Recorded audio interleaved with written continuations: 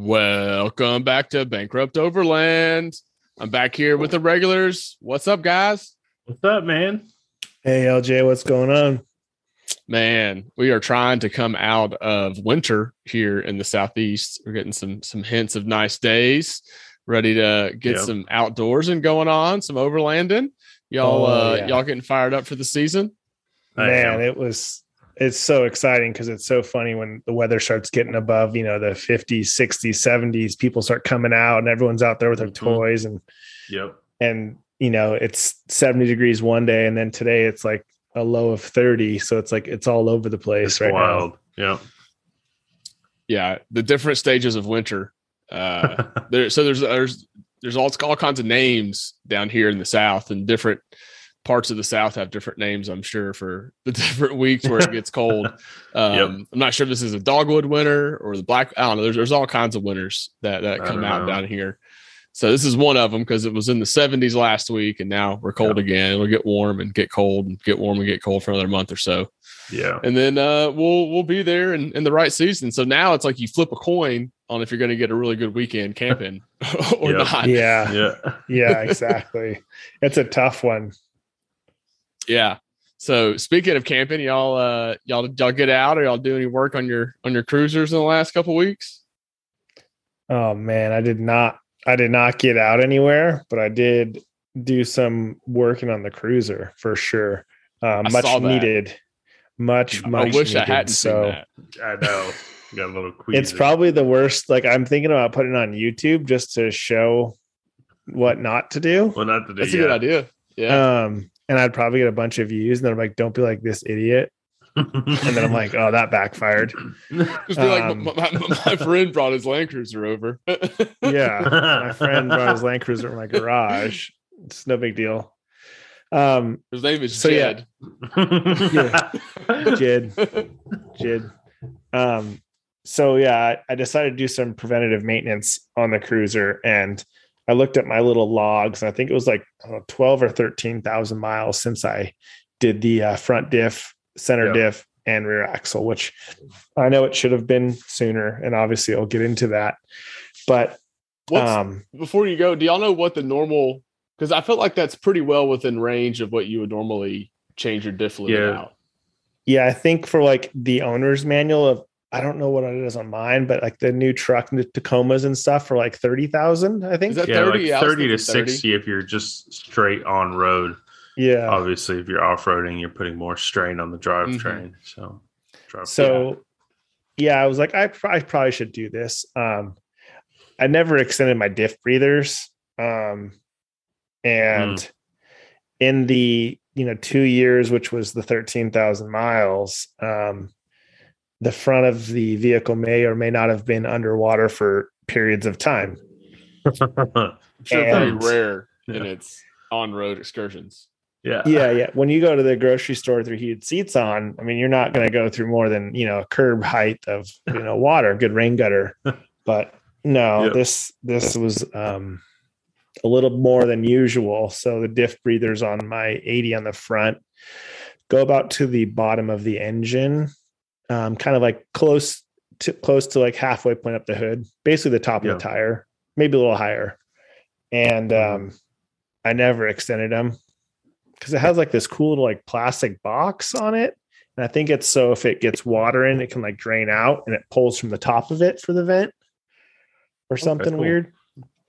But decided to pull the plug, got some fluid. And when I pulled the plug, it started coming out pretty like chocolate syrupy. It was definitely not like that. Fluid should look like. No, it's not that like clear purplish kind of, slight, I don't know, metalish color. Mm-hmm. No, it was like chocolate syrup, and it started coming out like, kind of like pouring ranch out of a container, kind of a thick flow. But then it got to the end and it was straight up like clumps were coming out. Clumps of what I'm assuming water and oil mixture. Gelatin type material. Like very texture? gelatiny. Yeah, very gelatiny. The front diff. Ouch. So yeah, I drained it. I cleaned it all out as much as I could, and then filled it up. And I'm going to drive around for maybe 100 miles, and then I'm going to drain it again, get the chunks out. But yeah, I'd never seen it that bad on a vehicle. So I was expecting the rear to be the same. The rear has obviously less points of entry. I think it only has the 2 axle seals and then the diff breather and then maybe the pinion seal where water can get in. Yeah. And doesn't have like the big Burfield joints with multiple seals and stuff, more room for water entry. Yeah. And pulled the plug on the back one. No issue. No issue. Fluid came out. I mean, just like used, old diff fluid. So there's no leaking on that axle. So I was pretty stoked on that. But the front needs to get cleaned out a little bit more. It's just bringing up the fact that I might need to get gears sometime. So there you go. kind of waiting for it to, run out of its life. And, oh man, I got to put new gears in this week. Shucks. So we should talk about gears on a future episode. That should be that should be a topic that we discuss. Maybe bring someone in who's smarter than us to give us talk about actual gears. Give us a lesson. Yeah, that would be good. Yeah, learn how it goes. That sounds pretty cool. Because I know that what would help gears in your decision are. making. Yeah. I know what gears are, and I know certain things like Rubicons come with 410s, yada yada. But like actual gearing specifics, I don't know much about it, to be honest with you. It's a whole science. Yeah. Oh, definitely. And then there's different thicknesses of the metal. So when you go to a taller ratio or a shorter ratio, there's different strengths of those because your ring gear is getting bigger, and your pinion gear is getting less teeth on it. So it doesn't have as much bite. Yeah. And so when you go up certain sizes, you kind of want to keep it in that happy range. I think like the strongest, don't quote me on this, it was in like the 355, 375 range. So like 3.75 to 1. And that's why a lot of vehicles come with those ratios because it's like the most kind of optimum for strength and size. Durable, longevity. Yeah. And that's kind of, I'm not a scientist on it, but I do know there's some logic on it because people try to get away from those big ratios. Yeah. Like you pretty much top out at what, 5 point, I don't know, 523, 6, maybe 6 is or 6s. I think it's too much. I think it's out of my league, but I'm sure there are in some cases, like if you're building a drag car, you're probably going to have some really tall gearing, I would think, to try to get as much power to those wheels as possible or something. Exactly. Yeah. Probably figure that out on the internet. Noted for a next episode. Really quickly. Yeah. Let's take our questions down for whoever we bring on that's going to educate us. They can give us all the details. Perfect. That works. Well, you see, I know you had mentioned you had some clicking in your axle. Do you think that this change of fluids might help with that symptom? So the clicking was the Burfield joints, and that's when I'm turning full crank. So it's basically like the CV axle of a solid axle for Toyotas. And it's just this big joint, and there's balls inside. It's kind of like a ball and socket. If you've ever seen a CV that's taken apart, and it's the same concept, just without a cover. It's more built into the axle. And that's what's clicking. So that's what's making noise under once you're locked in the front and rear and you're turning, you're putting that extra stress on it. And that's when it starts making some just clicking. So as soon as you straighten it out, it's not so bad. Nice. Yeah. I had some noise in my drivetrain, but I'll get to that. LJ, you go ahead. Oh, yeah. I guess the only thing I did was did a bearing. I got a bearing that was making some noise, so I took it apart, cleaned it out. Found out the claw washer. I guess maybe not the claw washer, just the washer that goes against the bearing. Had I think I know what you're talking about. Castle nut? Some wear on it. You know what I mean? It had some wear on it. The bearing that you set your initial preload on. Oh, okay, yeah. it had some wear on it. So I went ahead and put it back together to move it around and ordered some new parts. And I've got some, new claw washer, new washer, kind of get it all nice and dolled up down there. And so I did all that. But actually, I buffed and waxed the Land Cruiser. Got a lot of the Kentucky pinstripes off the side of it. Now there's still some marks, and there was that spot at the cove that where I hit that rock, and it got the paint, knocked the paint off, and so I had some touch-up paint and sanded it down and cleaned it up and touched up a area about the big as my fist. Nice. Okay. Pretty good size. So it's not bad. I mean, it's not great, but it's not rusting anymore. It's not corroding away. So it's going to be for now, and we'll see what comes out of it. But yeah, just cleaning up the cruiser a little bit, getting it ready for the trip. Kind of, I got a couple more things to do on Friday. The company I work for has a wellness day, so I get to just take a day off for no real reason. It's pretty nice. Okay. Nice. Okay. One day. So I'm gonna do a little bit of maintenance on the Land Cruiser. I'm gonna go ahead and get those new parts on that front bearing and get that done, and change the transfer case oil and the rear diff. It goes in for an alignment tomorrow. Okay. It gets out all nice and straight and ready to go down the road for a while. And that should be it. Beat it up in Moab. Yeah. Well, those tires are soft, so they'll go quick if it's out of alignment pretty bad. I mean, it depends on how it goes. I might set it on a flat road and take a look at it. If they're real bad, I might try to get one on the way out of town somewhere if I can get it done quickly enough. I don't know. Yeah. It could help. That's a lot of miles on soft mud terrains. If you're really, really out of whack, you could take a lot of tread off on a couple thousand miles. Oh, you're just plowing down the road at that point. Yeah. You see rubber chunks flying all over the back of the car. Oops. Better slow down. Just getting the Land Cruiser ready. Yeah, it's nothing major. Just I think I'm going to hit it with some paint, some rust paint. Yeah. And get the bottom of it looking right. It's always nice to get all the armor cleaned up before you go on a big trip to see when you get back and kind of see like, okay, that's what that was. All right. That's what that loud clunk was. Okay. Yeah. And you got some pretty thick plates under there, the custom stuff from Mitchell Fabrication. So yeah, it's 3/16 steel. Yeah. So it's pretty strong. It's held up very, very well. Hell yeah. So that's why at the rally you were just like bombing, and I'm like, I was holding you up because you're just hitting everything. My front axle was just hitting things, and you're just like, I got the skid plates. I literally, those skid plates give me way too much confidence. I'll tell you right Point now. and shoot, baby. Because I mean, he's got the pressure points built right. They're gusseted. They're beefy. Nice. I mean, they are when you're taking them off, like it's one of those where you like before you get the last one out, you've got to like start to brace yourself. Like you're like, okay, this 50-pound piece of metal is going to fall on me, so I need to slowly drop this.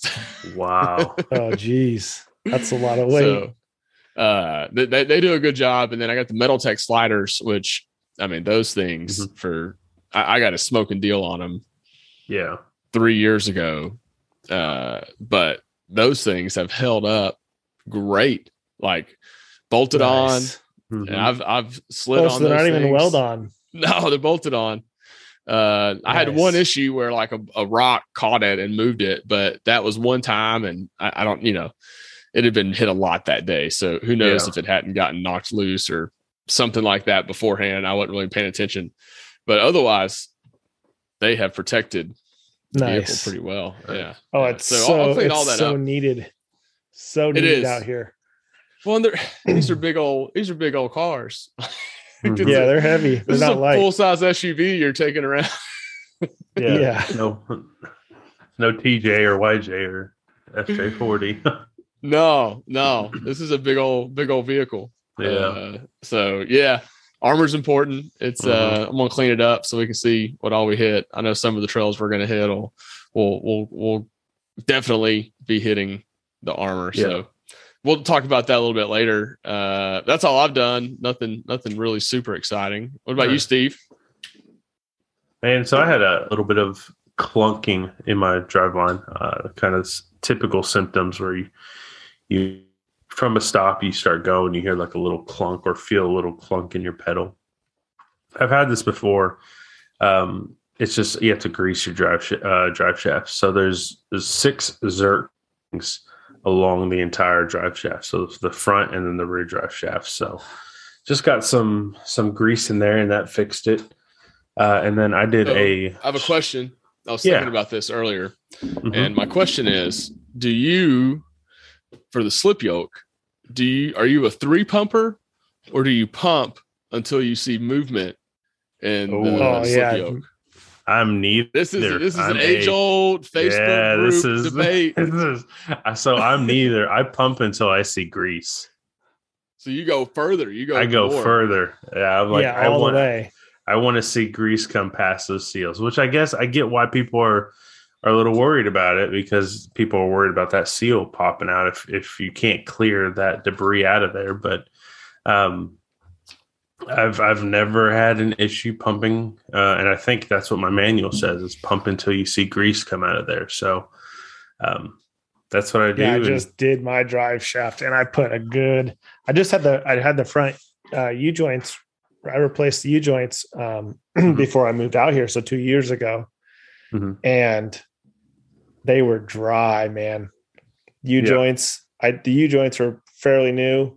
Those were dry. And then the slip yoke on the front and back. I mean, I probably put 15 pumps into it before you could see the drive shaft pushing against a diff. You can start to see it. And I put a lot of grease into it, a lot. Oh, yeah. And I feel like it always tightened up. I always tightened everything up a little bit. Oh, for sure. Yeah. Now I got to put it on my list to do this before I leave. Thanks, guys. It wouldn't be bad to do it, but I got to drop the skid plates. So we just talked and said how beefy they were.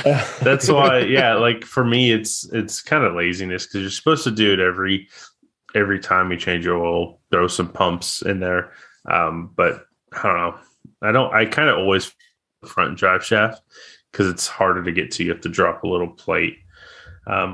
Which it's not bad. It's just annoying. So my front was pretty dry, actually. My rear, not so much, because that's easy to crawl under there and get those 3 fittings. So, so I got that done. That fixed it. And that was just kind of the only real prep before my little weekend trip to Talladega National Forest. So I took Friday off, drove down to Talladega National Forest, is east of Sylacauga, and near Talladega in Alabama. So basically smack dab.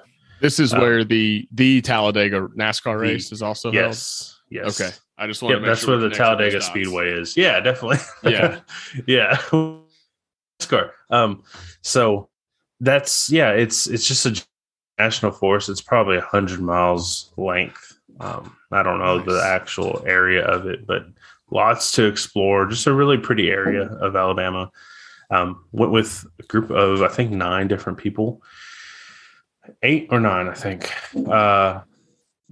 It was like 8 Land Cruisers and 1 Sequoia. So pretty good group. Yeah. There's always one. There's always one. That Sequoia, though, is beefy, man. It was probably more capable than a few of those Land Cruisers. I know a few of those were open. I'm pretty sure that Sequoia is fully locked, isn't it? Yeah, it's so patched. One of the guys there has a 99 LX 470, and so all it doesn't even have A-Track.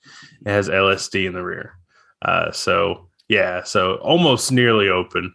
And then Dan, my buddy, he's triple locked Sequoia on 35s. So I'm on fully armored up, sliders, everything. So it's actually kind of surprising how large or how much bigger the Sequoia is compared to the 100 series. It's a good 7 or 8 inches on the back. Yeah, I was like, and then I think it's a little wider, right? Yeah. Oh yeah, it's a big boy. Dude's wild. I call him Dan the Animal or Danimal. He just sends it. Just no matter, he uses that V8, man. but yeah, did a short little trip. I was supposed to go a little bit longer for me, but I had some family stuff I need to take care of. So left Friday, camped Friday night. We did 2 trails on Saturday, 601 and 602 are the roads, and I'm not afraid of telling that to all of our viewers or listeners, I guess, because they're pretty well known. Like, they're not any hidden secret. I won't tell you where our camp spot is because that was pretty awesome. But 601, 602, they're very well roads there. Nothing too crazy technical. Like, it was just kind of easy wheeling. There's a couple rock gardens. There's a couple little off camber sections. I did a little hill climb, which was fun. But yeah, and then I came home. I had to come home Saturday, like I said, for some family stuff. So it was good. It was nice to get out and everything that you work so hard on. Setting up the tent, the drawers, your battery, power system, your fridge. When it works flawlessly, it's like a 5-course meal that's executed amazing. Yeah, there's so many everything goes so smoothly. Yeah. So many components. And when you know where everything is, it's amazing. Yeah. Each time you add something on, it just amplifies. Like, once you add lights in the back, then you can see better. Then you do, your inserts, and it just exponentially grows. Oh yeah, y'all keep wanting me to make more lists on this thing I need to do for Moab. Every time you talk about stuff. Oh, lights on the back. You already know. Mm-hmm. Yeah. Man, those lights on the hatch that Jeff told me about, and I told Dan, the guy at Sequoia, about, game changer. Just absolute game changer, man.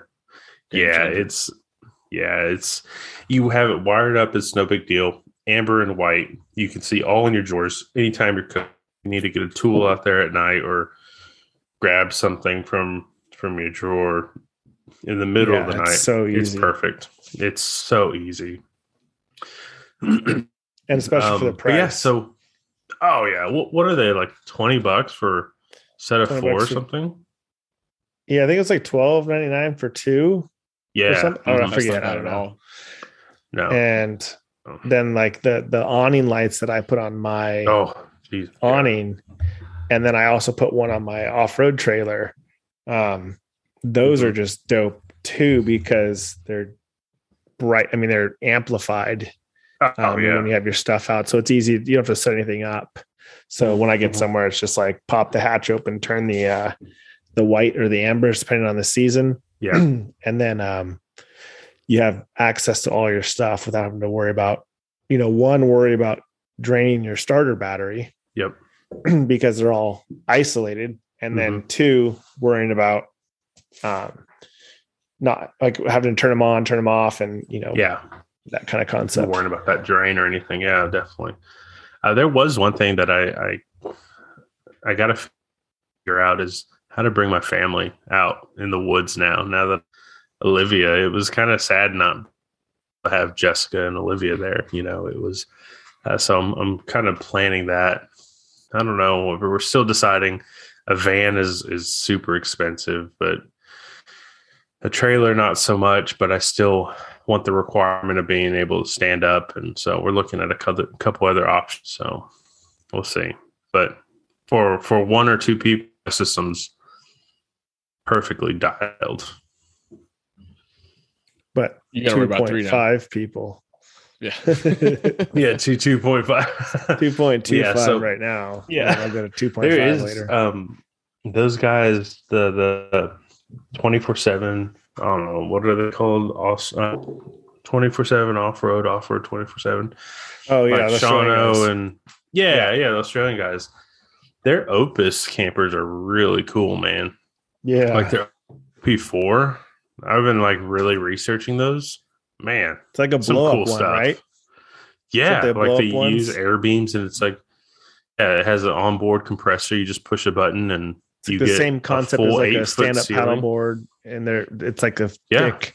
It's really like heavy duty. It's like a jump house, extreme like jump house frame. Yeah. There's like 5 psi in the air beams, which is like their supports. Yeah.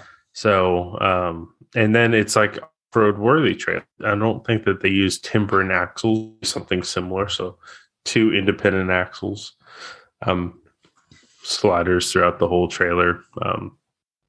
What I really like about that design, though, is you can have the kitchen outside of the trailer. So if you just need to pull over for a quick little meal on the side of the road, you don't have to pop open the trailer the entire time, or the whole trailer.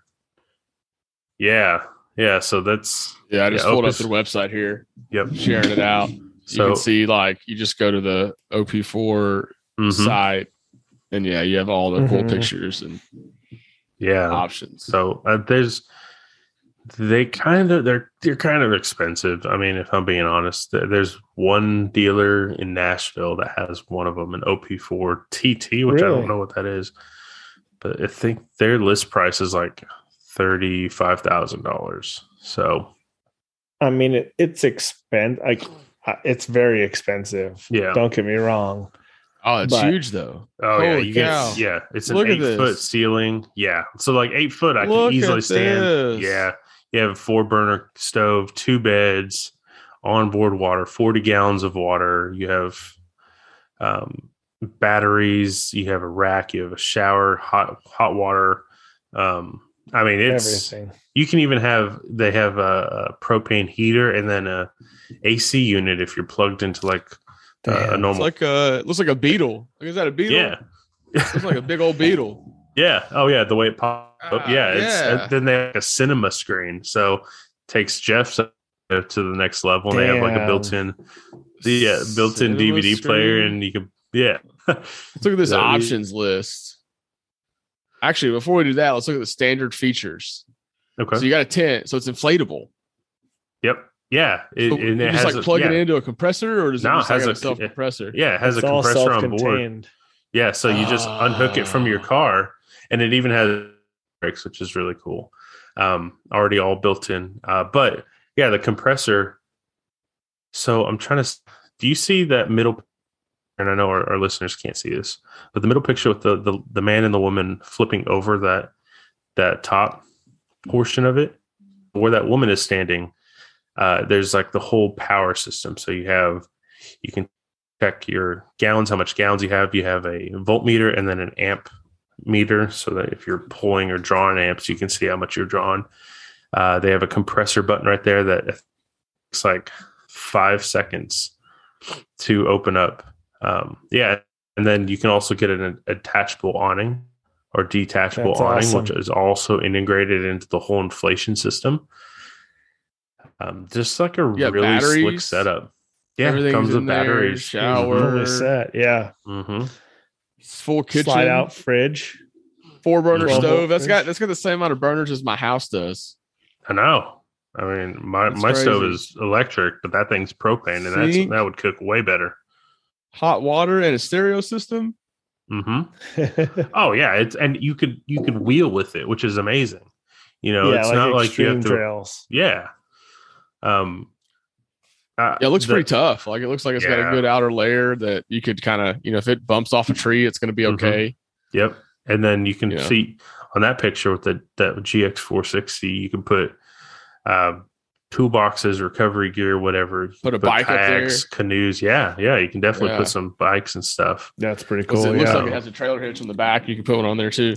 Low profile too. It's lower than the vehicle, so you're not pushing a bunch of air. Yep. Yeah, this Opus trailer is nice. So you guys, and if our listeners have been listening for a while, I've been fairly vocal about my anti-trailer ideologies. Yeah, we know you can't drive a trailer. Now that I have a little girl. Hold on, I got to record this. Yeah. Oh wait. All right, keep going. Now that I have a daughter, I want to take her out, and camping out of a vehicle, the roof, great for adults because they can kind of weather that. But you can't, like, with a trailer, it makes life so much easier. So that's what I'm looking at. There's no guarantees, but Jessica really likes it.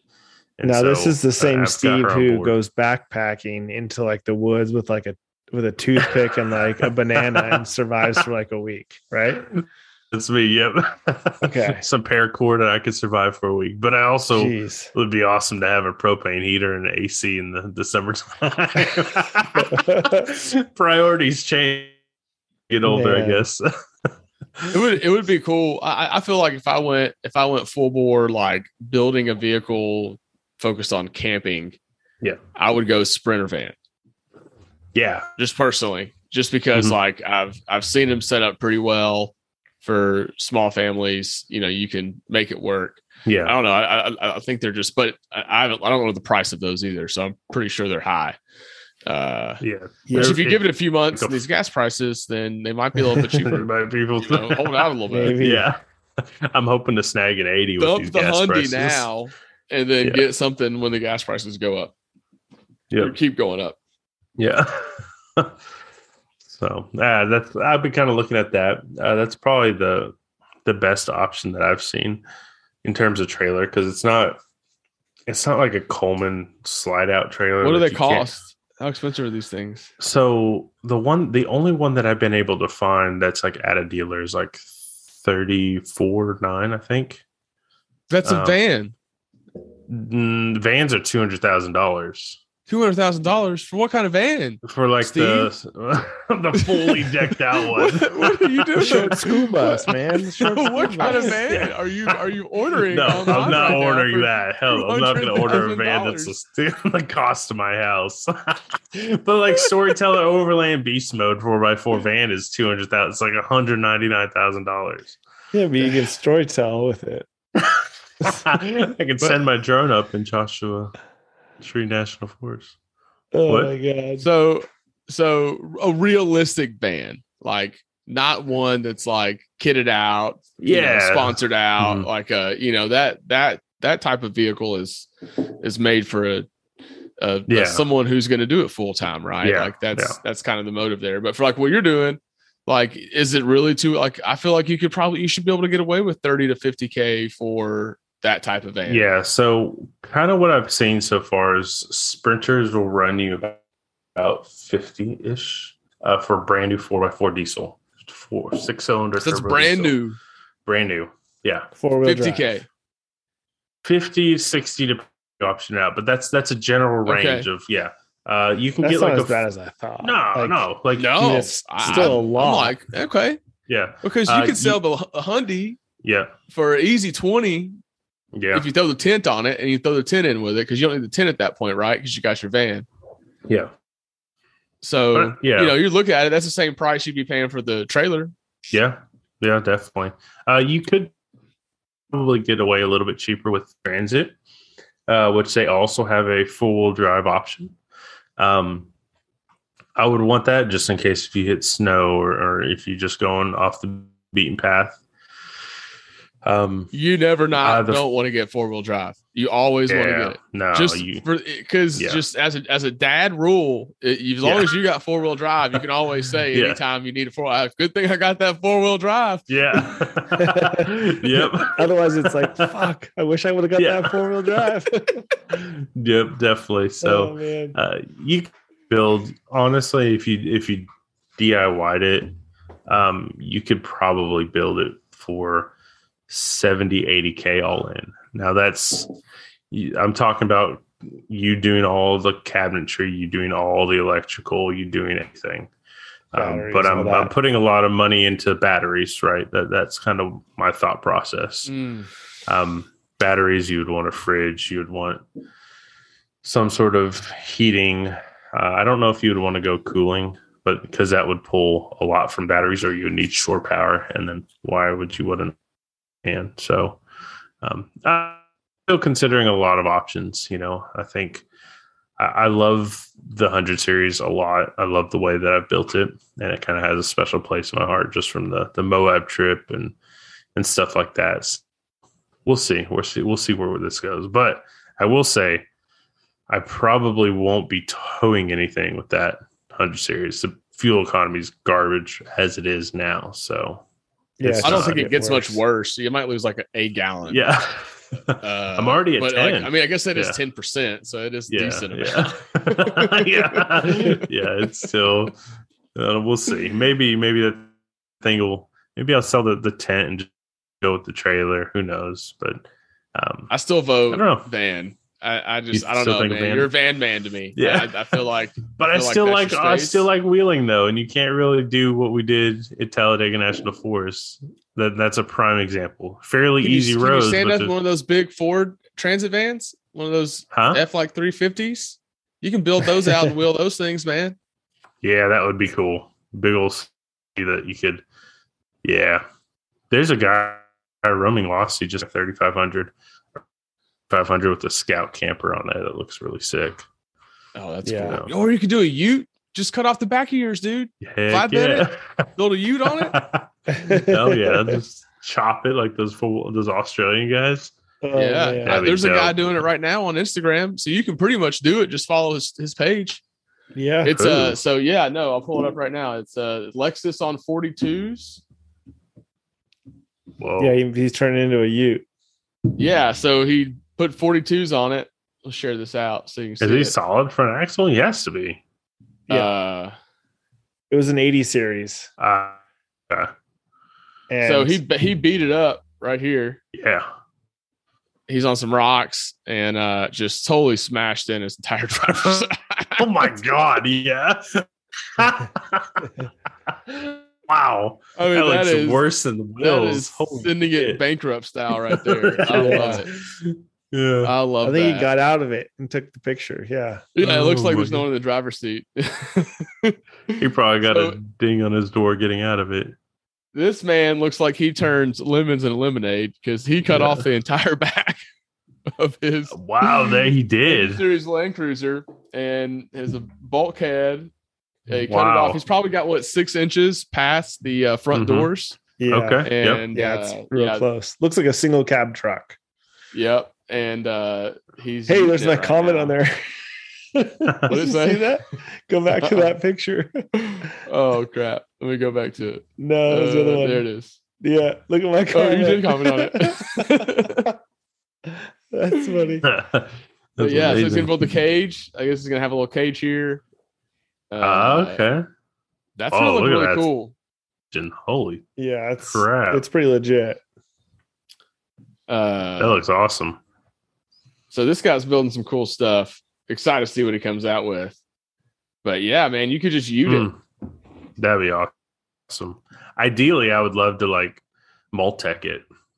Like, what is that? Oh, is that where you cut the top and then you? No, that's Camp Tech. So look up Dirt Sunrise on Instagram. Is it?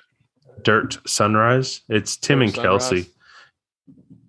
Had an 80 series called Goose that had the Camp Tech conversion. But they recently got this Multec 80. It's HDJ. They're in right now, so you gotta scroll a little bit. Yeah, it's a husband and wife. So scroll a little bit further. Yeah, there it is. So it's an 80 series chopped with a Multec conversion on it, and that's what that camper is. They have so it's basically a fiberglass rear bed for the back of the truck with a little kitchen inside and stuff. Yep. And then that's really cool. Top pops open and it's a pass-through, so you can go from driver's seat to rear. I mean, I wouldn't be able to do that, but they have 80 gallons of diesel on board. It's a monster of a truck to build. There's a picture of him with standing next to it. Yeah, you're pretty up there. Yeah.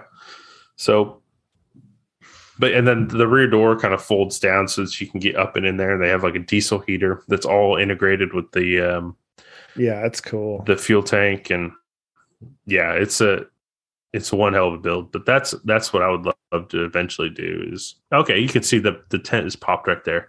Yeah, you can see the rear doors open. Stand up in the back of it. Yeah. Yep. And if it gets too gnarly, the weather, you can close the top down and sleep in the actual cab of the vehicle. So they have bedding on the bottom too. So it's a European company and it's a lot to get one, but it would be cool to do a custom thing like that. We got how many more years do we have before we can import the 105s? I think it's just a couple, ain't it? It's 25 years. 20. So 98 was 105s. That's right. So Yeah, 1 year. Yeah. Yeah, Is 1 it year. 1 year? Yeah. Mhm. Wow. Okay. Okay. So Sweet. 1 year, you can get it at 105 here. I don't know where gas prices would be then if people still want them. So I feel like the cruiser If you're bust going to might happen import right LJ, now. who are we think tricking so? here? If you're going to import Is- a 105, you have enough to cover the gas prices. Thanks. True. True. This is true. If you're doing that, you're not worried about it. Yeah. It's I mean, I don't know, man. If it swapping gets your to like, 80 if to it get gets better to like, gas mileage. I mean, you could if you really wanted to. Yeah, I guess driving anything that big, you're not really worried about gas prices. I am, because they're getting expensive, and this trip to Moab is getting more expensive by the day. Yeah, I Every swear. mile by mile. Yes. I was just like, okay, this trip just because I mean, when you do this a camping trip like that, the biggest budget item when you're looking at it is going to be your fuel, Yeah, because everything else is already a sunk cost because it's all in the build of the vehicle. So sure.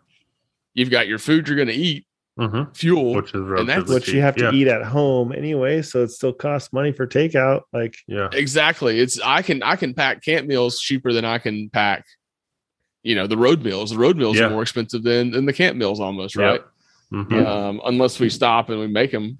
But so I was like, man, this trip's about to turn into double the cost in a matter of 3 weeks. So we used 450 gallons for our trip. We did 4,500 miles, 10 miles per gallon. That makes it really easy to do the calculation. But 450 gallons of gas at $5 a gallon. Whew, son, that's expensive. Yeah. Yeah. I'm hoping it'll you'll be flatten going out. Yeah. There's at some point, like once the change and chaos has occurred, it should level out and shouldn't keep rising too much further past another 50 cents, maybe, hopefully. I don't know. Who knows? It's going to be what it is. And I'm just going to drive up and I'm going to just do it. Yeah. And enjoy it. Memories. I'm just going to drive to the next one and I'm going to do it again. And I'm going to do that like 12 times. Then we're going to be there. Yeah. Yeah. That's a problem of being on the East Coast is like the off-road mecca, I would imagine, in the United States is probably or Utah. We'll just say Utah in general, right? We know that like California has some amazing places like Anza Borrego, Death Valley. You have all sorts of cool places. Joshua Tree, yeah. There's Moab, tons. yeah, Joshua Tree, definitely. But Moab just seems to have like the highest concentration in the size of the state. At least to me, it seems. Getting out there though from the East Coast is what sucks the most.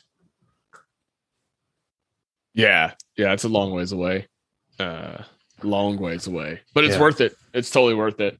Oh, because it's this is a trip that we haven't done before, so it'll be fun to go out and do this style of trip, and then also explore areas that we haven't really explored. Because when I went out last year, I only really checked out the area around Moab and Top of the World, kind of going in that way. Mm-hmm. And so we didn't really get deep into Utah and like spend a lot of days there. It was only like 2 days, and it was pretty miserable because the Land Cruiser was overheating, and we had in the daytime we had to have the heat on in order to be able to like drive around. That's not fun. Oh man. So where'd you go? What month? August. Probably the hottest month. That's the hottest. Yeah. The desert. I had no cooling warning signs ever that this was going to be bad until I got to the desert, and it was just like, yeah, I'm done, bro. I'm just going to get real hot. Wow. Yeah. And the thing is, like, it gets hot and humid here. Like, I wonder if, but not like not 110 degrees. No, I guess hot. so. Yeah. And that's what it was. Yeah, it was I guess like so, yeah. heat of the day, 110, sun beating down, and it was coming off that rock as well.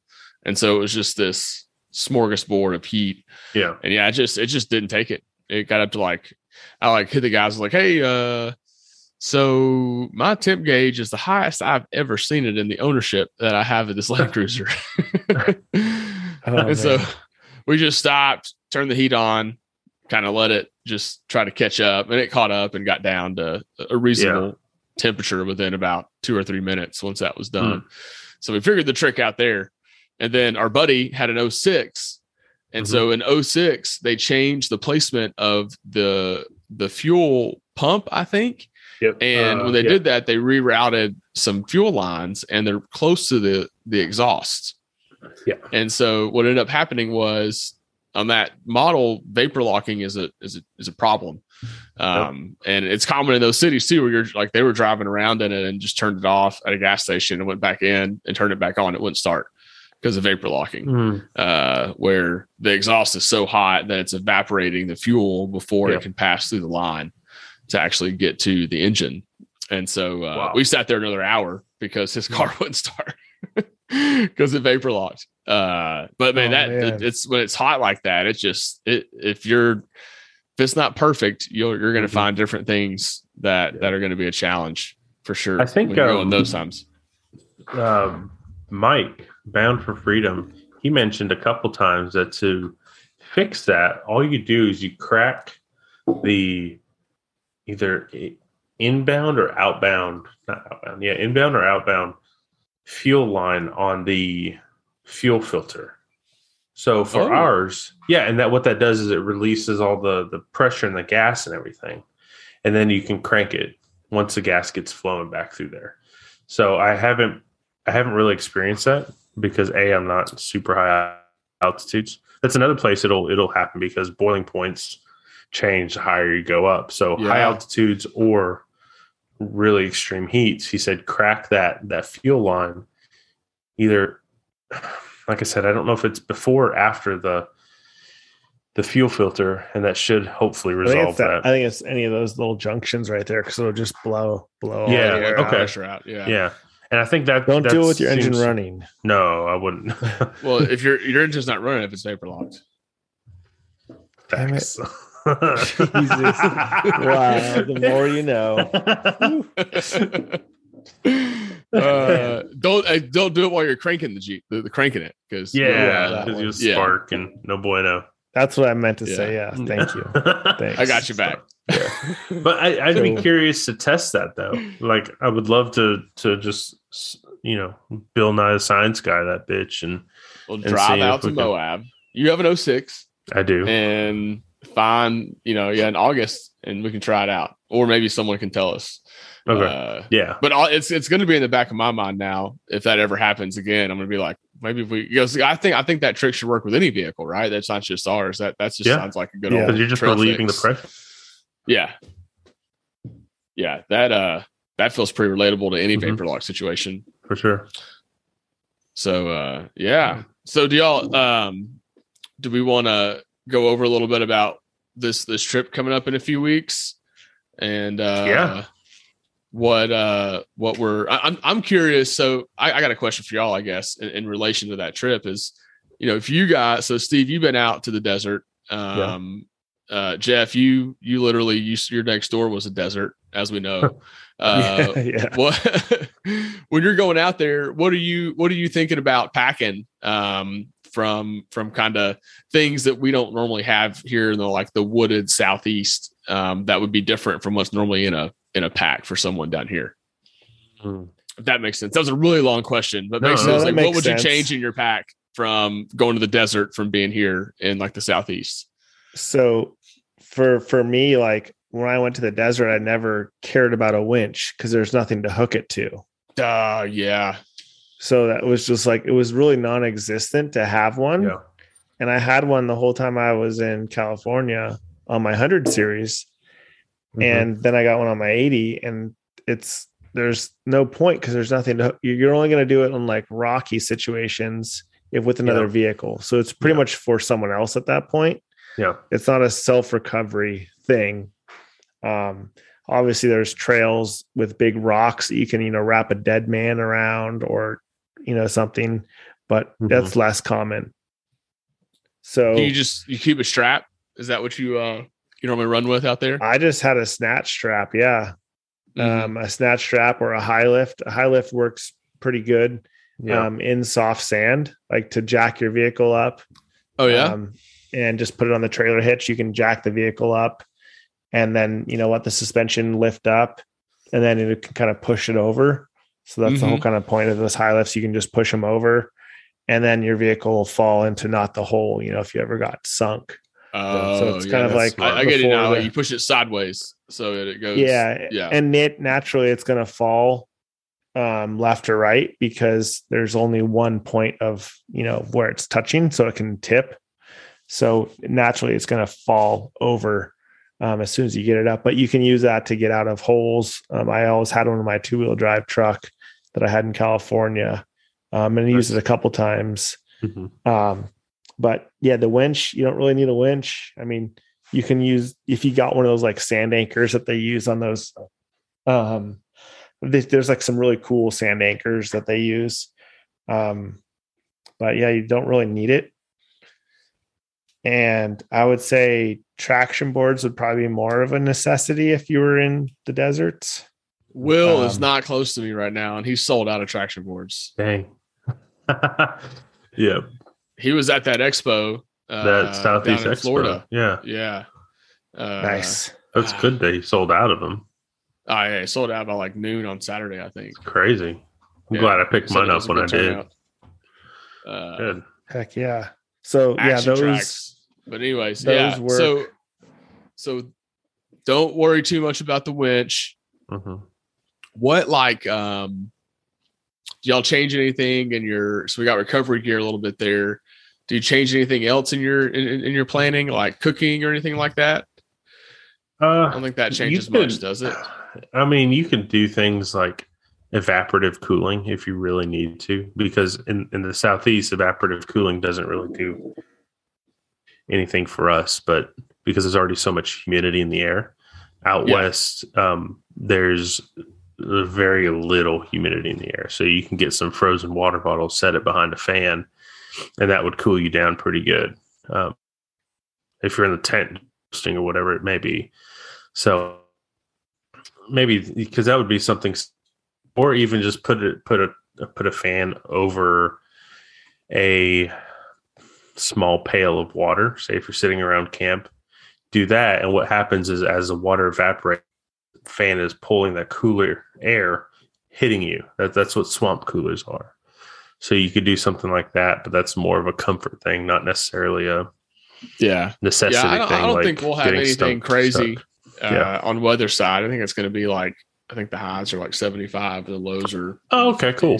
Yeah. Like we got the perfect weather going out there, I think, for going out there, which is why I was excited to go out when I saw it, because I was like, oh, go out in springtime. So my Land Cruiser doesn't act like a Jeep. Yeah.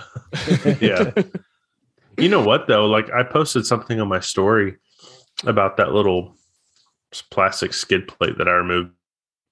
Should I keep it or should I just toss it? A lot of people saying, I think even you, Jeff, said that could be something with the cooling component or the cooling aspect of the whole Land Cruiser.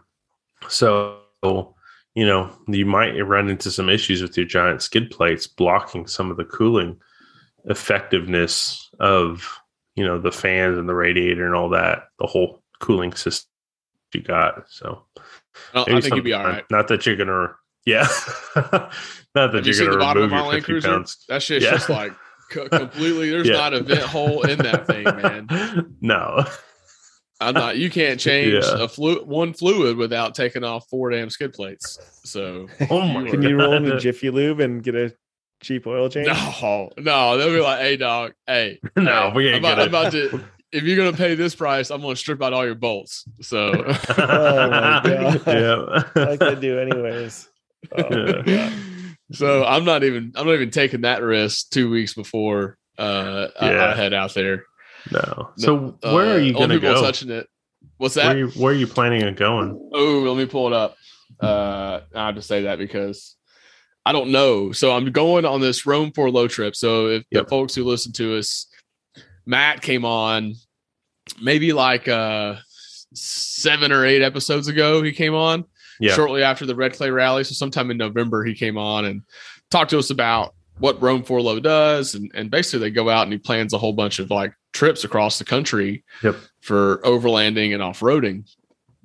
And so one of their trips this year, you know, he came on, we had a good time on here. I was like, dude, I kind of want to check out one of these trips. Like, this sounds like a good time. Dude's pretty cool. Gave me a pretty good sales pitch on, you know, how he manages group dynamics and all that stuff. Cause that's real stuff, right? When you're taking that many people out for a 7 to 8 day trip, like group dynamics is something that's incredibly important. Cause you're basically kind of like, I look at it like this, like it's not like an overlanding trip with your close boys for a 3 to 4 day trip. That's different, right? Or a long trip. Like this is one of those trips where it almost feels like I don't know if you ever watched the Ultimate Adventure trips, but it feels kind of like that, where like he's planned like a couple of trails each day. Or a trail, right? And then you go to a campsite that they predetermined, and then you go to the next trails. And so it's kind of like a guided trip.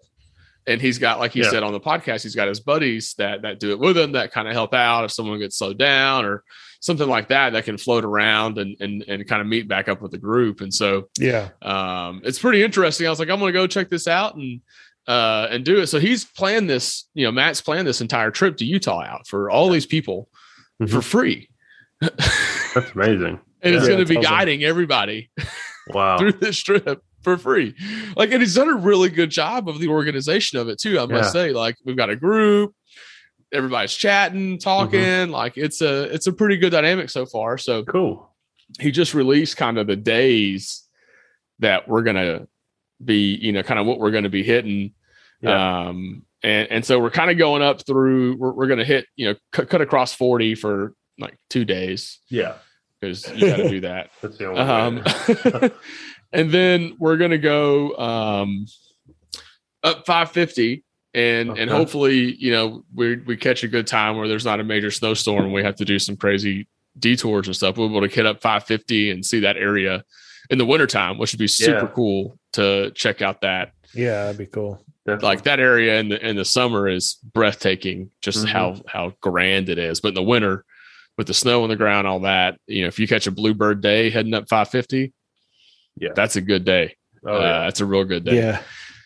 So we're heading up there. We'll camp there up on the 550 area. And then we're going to come down and hit Top of the World the next day. And then come into Moab and head over to the Sand Hollow. I think we might only do fins and things. I'm not sure. I think it's a toss up right now on which trail to hit while we're out there. And then we really kind of get off road after that, and we just work our way to Lake Powell, kind of on all back roads and dirt roads. And we're hitting a bunch of different, like small little kind of trails along the way. But just kind of bouncing all the way down for the next, we'll do that for 4 to 5 days. And then we'll bust out and get over to get back home, basically. Like, I think we leave on Saturday morning, and then I'll get back Sunday night, the next Sunday night, and we'll probably leave. Wow, that's cool. Yeah, I'll say we'll do 5 days out there, I guess, just wheeling and camping and hanging out. I talked to my brother-in-law into riding with me. Well, he's my future brother-in-law. Yeah, but he's been out camping. Like one time, he came with Randall to the first time we all met. Oh, yeah. Remember, he came out with Randall and rode in Randall's Jeep. Okay. And so he's you know, he's a cool dude, but he's never done anything like this. Nothing like this. So that'll be he's pumped. Damn, that's gonna be one hell of a trip to break them in. Shit. That's a full on. The first trail is gonna be Top of the World. This is wild. Really, he's gonna be like, what is this? Yeah. I didn't know vehicles could go these angles. I just keep sending videos of Hell's Gate and oh man, Hell's Revenge. He's like, I'm sick. I don't know.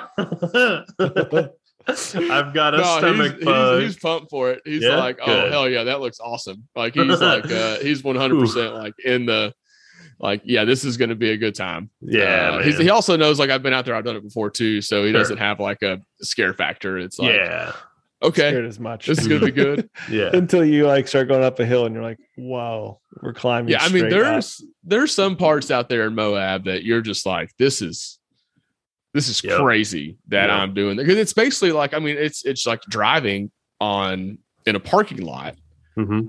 but you're at all these crazy angles, and but you have the grip. It's more grip of being than in a a parking parking lot. lot. Yeah. It's more grip. Wild. The rock is so you have to worry about hitting the gas too hard because you don't want to flip over. That's how Mhm. steep That's you're going up some of wild. these trails. Like Man. it's a, you know, I don't know if you really get used to it. I mean, that first trail going into Hell's Revenge, or the first like climb in, you're just Mhm. like, it's a very narrow. I'm going to pull it up and show you. Is that not Lions Back? It's I think I know. You come like right off of the parking lot, right? Yeah, right off the Yeah. parking lot. Yeah. You're exactly right. Yeah. like It's the such a weird gatekeeper. dichotomy. Yeah. Like Yeah, you're it's like, you just here's pull, a parking you lot. turn off the Yeah. parking lot, and you're doing some crap that I'm like my Yeah. butthole could make diamonds right now. How tight it is. Yeah. It is crazy. Oh yeah. So here's the video. Oh yeah. I don't know if you Yeah, can and hear it's it. just like, yep. No. But yeah, Yeah. so you're just, I mean, there it is. Can you hear that? No. Mm-mm, No, okay. can't I don't know hear if it was only through mine, but you can see how just off both sides, Yeah. No. like it's straight down. Yeah, That's where wild. the front camera would be legit. Mhm. yeah. I'm going to teach him how to use the GoPro, so I should get some good GoPro footage this year. Nice. That'll be Nice. good. Wyatt tried, did his best, but we still got Yeah. a few more years of training to do with him before he'll be worthy. He got some good Okay, stuff. so though, you're but gonna yeah. do Fins and We're getting down Things, to- Chicken's Corner, Lockhart Basin. Yep. I don't know what Uh, Beef Basin is. Me either. I haven't looked up any of these. I think I'm just gonna like roll with it. Yeah, uh, Lockhart's good. Chicken Corners is good. So we'll see. Then I think I'll be heading home like right for this day, probably. Nice. And that'll, you know, I'll just shoot back. I Wow. think I'm gonna try to talk Nice. to my brother-in-law and do just going straight back. Yeah. Motoring. Yeah. Yeah. At that point, it's like, why stop? Like, just it's 22 hours. Just like time it to where when you get home, you can sleep for like 8 and you're good to go. Like, just it's a long day. That's all it is. Wild, man. I can't do 22. Just do it. God, No, dang. switching off, you know, like Oh, two, yeah, or 2 maybe. hours on, Yeah. 2 hours Every off, 2 every hours. gas, which is about 2 hours in a Land Cruiser when you're out there. That's true. Yeah, you're not wrong. So 120 miles. About $100 right now. So about every 2 hours, and just swap drivers every time, and just muscle through. Mhm. You know, driver Yeah. picks entertainment, music, Mhm. podcast, whatever that is, and Yep. if you take a little cat nap, take one while you're riding. hmm Not driving. Oh, So That's gonna be so an yeah, amazing. so I can't wait to hear about it. I'm pretty pumped. Like, people, it's interesting because we've had some dialogue with some of our listeners around going to some of those expo shows. Yeah. And we've talked about this between us three before, Yeah. just between us, like me coming from a sales background and that being my job, those types of events are like what is in my world that I call work. And Yeah. this is Definitely. not in my world that Yeah. I call work. So like I equate that with work, and I equate those with work too. And so Yeah. I'm always like, I don't know. But Steve, I know you are like, hey, that's kind of my jam. Like I I enjoy love, yeah. getting out and doing that stuff. Interact. And and so I was equating what I'm doing here by going out with this group of individuals, and we don't know anybody right now. I mean, Yeah. we've met Matt through this. Did the rally with us, but we Mhm. we met him through passing, but we don't know him. Like this is part of that. Like if I don't, because I don't do those, this is more of what is, I guess, in my like expo. Definitely. Like, this is how I want to Yeah. go meet people and Definitely. experience this sport, this hobby, not a sport. Mhm. I mean, it's both. Seeing that video, it's based That's sport. pretty close. It does. That's It does help to be athletic when you go out and do that stuff, because Yeah. you will roll an ankle if you aren't careful out there Yeah. really easily. I mean, Yeah, I've rolled you my ankle multiple times. You're going to slide on some mud. If you're not careful, it's going to hurt. Mm-hmm. Oh yeah, you slip all the time if you're out in the mud. Yeah. Oh my god. But it was funny because I had this whoop on when I went out to Colorado last year. Yeah. And every day that we were out wheeling, like I had some like record days of strain. And that's just because of the amount of stress when you're wheeling, right? Yeah. Like Yeah. getting a position. And of course, the elevation we were at was like Sure. 10,000. So anytime you get out of the car, you're out of breath. Like, I got to get out of my seat. Yep. Kills you. But yeah, I like thinking through the trip that we talked about, like, what would you take that would be different? I'm just trying to, like, from my side, I'm trying to figure out, like, I think I want to like really take my kitchen down, like to like just, I'm trying to figure out what is the bare minimum that I actually need for like the kitchen and some of that stuff. So I kind of lower that footprint as well. I did pick up some Front Runner boxes, the Wolfpack boxes. Oh, nice. Local, okay. Oh, perfect. Yeah. Local guy here had them for sale and hooked me up with a great deal. Awesome. I threw it out on Instagram of like, hey, who knows about these boxes? Or do y'all recommend any kind of boxes? And he messaged me. I was like, I got some that I haven't used that, I'll sell you for this price. And it was a good deal. So I was like, yeah, man, I hate your dog. It is. That's Remington. Remington. What's up? Yeah, he is. He's like, I need a piss now. Come on. So I think we're going to do like I'll have a box. That's like my personal stuff, right? He'll have a box, like a backpack. And then there'll be another box for like dry foods. And that should help organize a lot of things. We can strap those down. The fridge will be strapped down now that it's actually mine. Good. Sweet. And I'm hoping that we can leave the back seat up and just have some backpacks in the back and be able to keep it pretty normal from a front seat perspective, which would be nice on trips like this. Like it was for the rally this last year. It was pretty clean in there. It was really light. That was really nice. It was, I can't take my tent off, so I'll have the tent back on top, which definitely changes how that thing rolls and rides. And everything will have to stay in the Land Cruiser, so it'll be heavier. But I'm trying to last year I went down, it was like almost level. I lost all my rake when I loaded it down. So I'm hoping that this year I could at least get where I have a little bit of a rake going out there and I'm not completely just flattened out. But I don't know. We'll see. I did change all my recovery gear to soft gear now. So that should help a little bit in the back. Okay. Yep. Not having all the D-rings and snatch blocks and everything else. That was a steel variant. If you want to slim down, you could do, since you're going, cold weather might be an issue with this, but you can get one of those like single burner butane stove.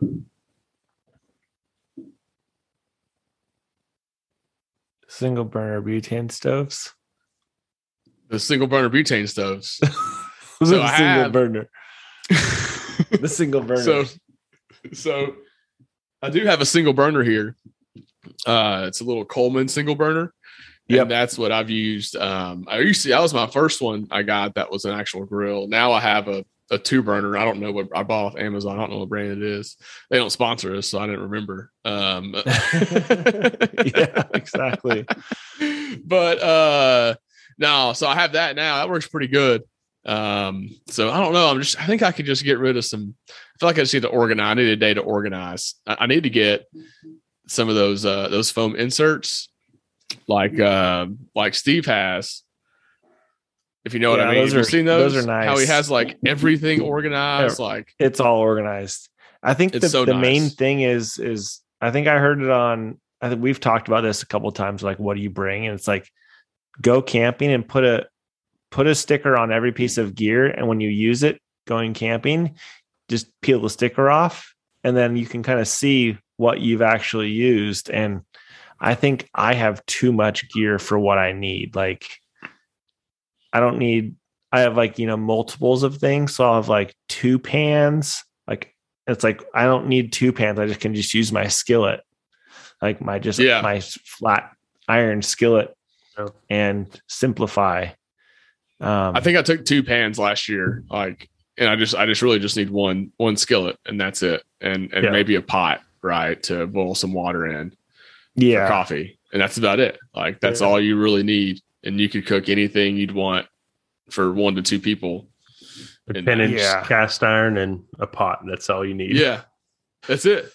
Right now my kitchen box is like, we're talking overlanding here. We're not talking bushcrafting. you got to have some bougie stuff. We are living the right life here. Yes, not hiding it at all. So that's kind of where I'm at with that. Nice. Trying to just really narrow in on what I need and try to make this thing as light as possible. I think that's kind of how you go as someone who gets into this, is you get really into it and you kind of just like say, oh, I'll use that. And then after a few years, you're kind of like, well, I don't know if I really need all this or all that. Yeah. I don't need 2 Bluetooth speakers. Like, no, you really don't need 1 either. If your name's Randall, you need the biggest fucking one you can find. I was thinking back. I shared out on Instagram the other day, one of the first, what you consider an overlanding trip, where we went out and my buddy's family's, Dodge conversion van from the 1980s. Yeah, I remember. Hit off across the country and snowboarded for a week and a half, 2 weeks, and came back. And I'm like, what? We didn't take it. We took a bag of clothes out there. That's all we took. Yeah. And we figured it out. Like it was just fast food or whatever, and just kind of went. And I'm like, I'm over here trying to load down an SUV full of all the rations I could possibly think of. Yeah. And I don't use it, an ounce of it. It's just it's crazy how very little you actually use when you're out there if you plan around what you want and what you have. So you have what size fridge do you have? You have the 75, right? Yeah, I did. The 75-inch, cubic inch. I always kept everything, like almost all my food stuff. Like I'd even throw bars or snacks in the fridge. So the fridge was like everything. And then it eliminated me having another box or having to store water or any other drinks outside of the fridge. Because if you have a giant fridge like that, there's no reason you shouldn't just put everything in there. All of your waters, and then you could put chips and snacks and stuff in there. And it's cold chips doesn't really matter. No, it's already taken up the space, so might as well utilize it. Yeah. We took way too much crap. Way too much crap last year. Also was packing for like a 8-year-old too. So that makes it a little different when you got some different juice boxes and things that we might not have. My brother-in-law is a liquor dealer, so I'm sure our juice boxes might be a little different variety. Nice on this trip. Some adult juice boxes. I think so too. Yeah. So should be a good time. But yeah, like it's going to be an amazing trip. It reminds me, Jeff, of Eric's son when we did the rally. Just like how I was just like, just what blind. And that what. He was shocked because he has a Jeep, but he's never been on places where you're almost flipping, scraping your slider, dropping into waterfalls. Like there's all the crazy stuff. He was like, his eyes were opened up. You need to point your GoPro at your future brother-in-law and just get his reactions. That would be fun. Yeah. Well, so he'll be there, which will be his first big trip, and so it's too I'm taking the swag, little swag tent I have for him. So I got to figure out how to get that thing secured down as well, because they don't want that big ass thing sliding around.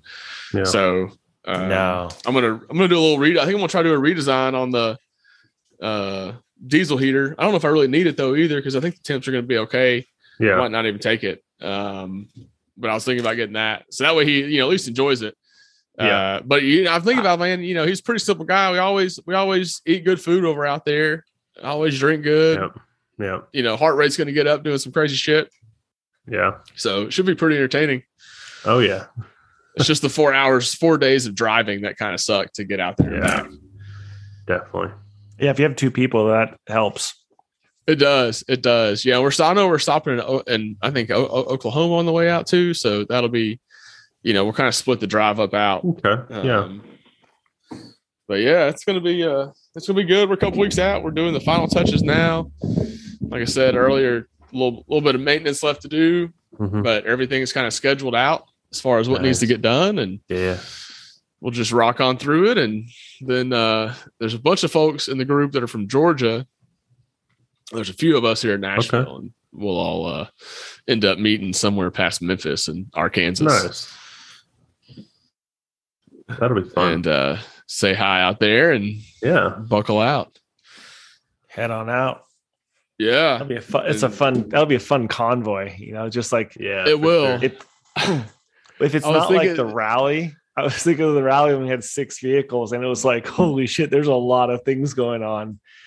And it would have been fun if you were just like going wheeling together, but we were in a race, and it's like, no, you here. So I think it'll be different trip. Circumstances for sure. Like I'm going to be like, this is, just on a different level. Like I am like every day and all day, I'm planning ahead and trying to, make sure that I'm doing the right things at the right times. And like I'm playing my days out in like blocks. Like I'm one of those psychopathic motherfuckers when it comes to like organization and stuff. Okay. Explains a lot. So like doing this trip for me is like, I'm just like sitting back like, okay, where we going next, boss? Super chill. Just like turn my seat when we're on, turn on some good jams and just kind of hang out and have some fun. So I'm pretty pumped to not, have much responsibility and just kind of cruise through, turn on my lockers when I need to, have some fun, put Chase in the driver's seat during some stuff and see how he reacts to it. Oh, that'll be fun. Because when you're not, like you said, wheeling like the rally, it's like, oh yeah, take a shot at this obstacle. Like worst you're going to do is slide on a slider differently than I would. Like, you're good. Yeah, exactly. Oh man. You build those Land Cruisers to where anybody could drive it, right? I mean, that's kind of my thought on Land Cruisers. Like it's simple. Anybody could do it. Like we went out to the Outer Banks and Erica was bajaing that thing all around the beaches. Just she's used to driving her Yukon. Like it's smaller. It's like a mini micro truck. She's just hammering down. I'm like, oh, you're good. It's good. It's a Land Cruiser. Yeah. Exactly. Oh man. Well, guys, that was fun. Yeah. It's always good to hang. It was.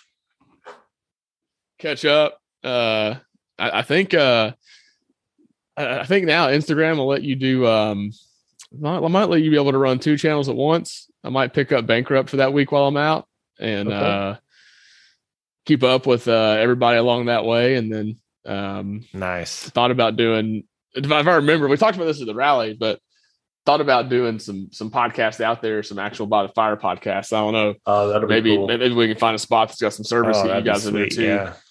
We'll see where we get. It'll be one of those last minute things if it happens, but I think I'm going to pack the mic and, get real overlandy with it. Nice. And record a podcast while we're camping. That'd be fun. How many times have we said that? So many times. So many times. I've never done it. At one point, we were all going to cram inside my trailer at the Red Clear I did Valley. it once. I've done it with Will, and we drank so many road sodies sitting in that one spot that I wasn't really comfortable releasing that recording out to the world.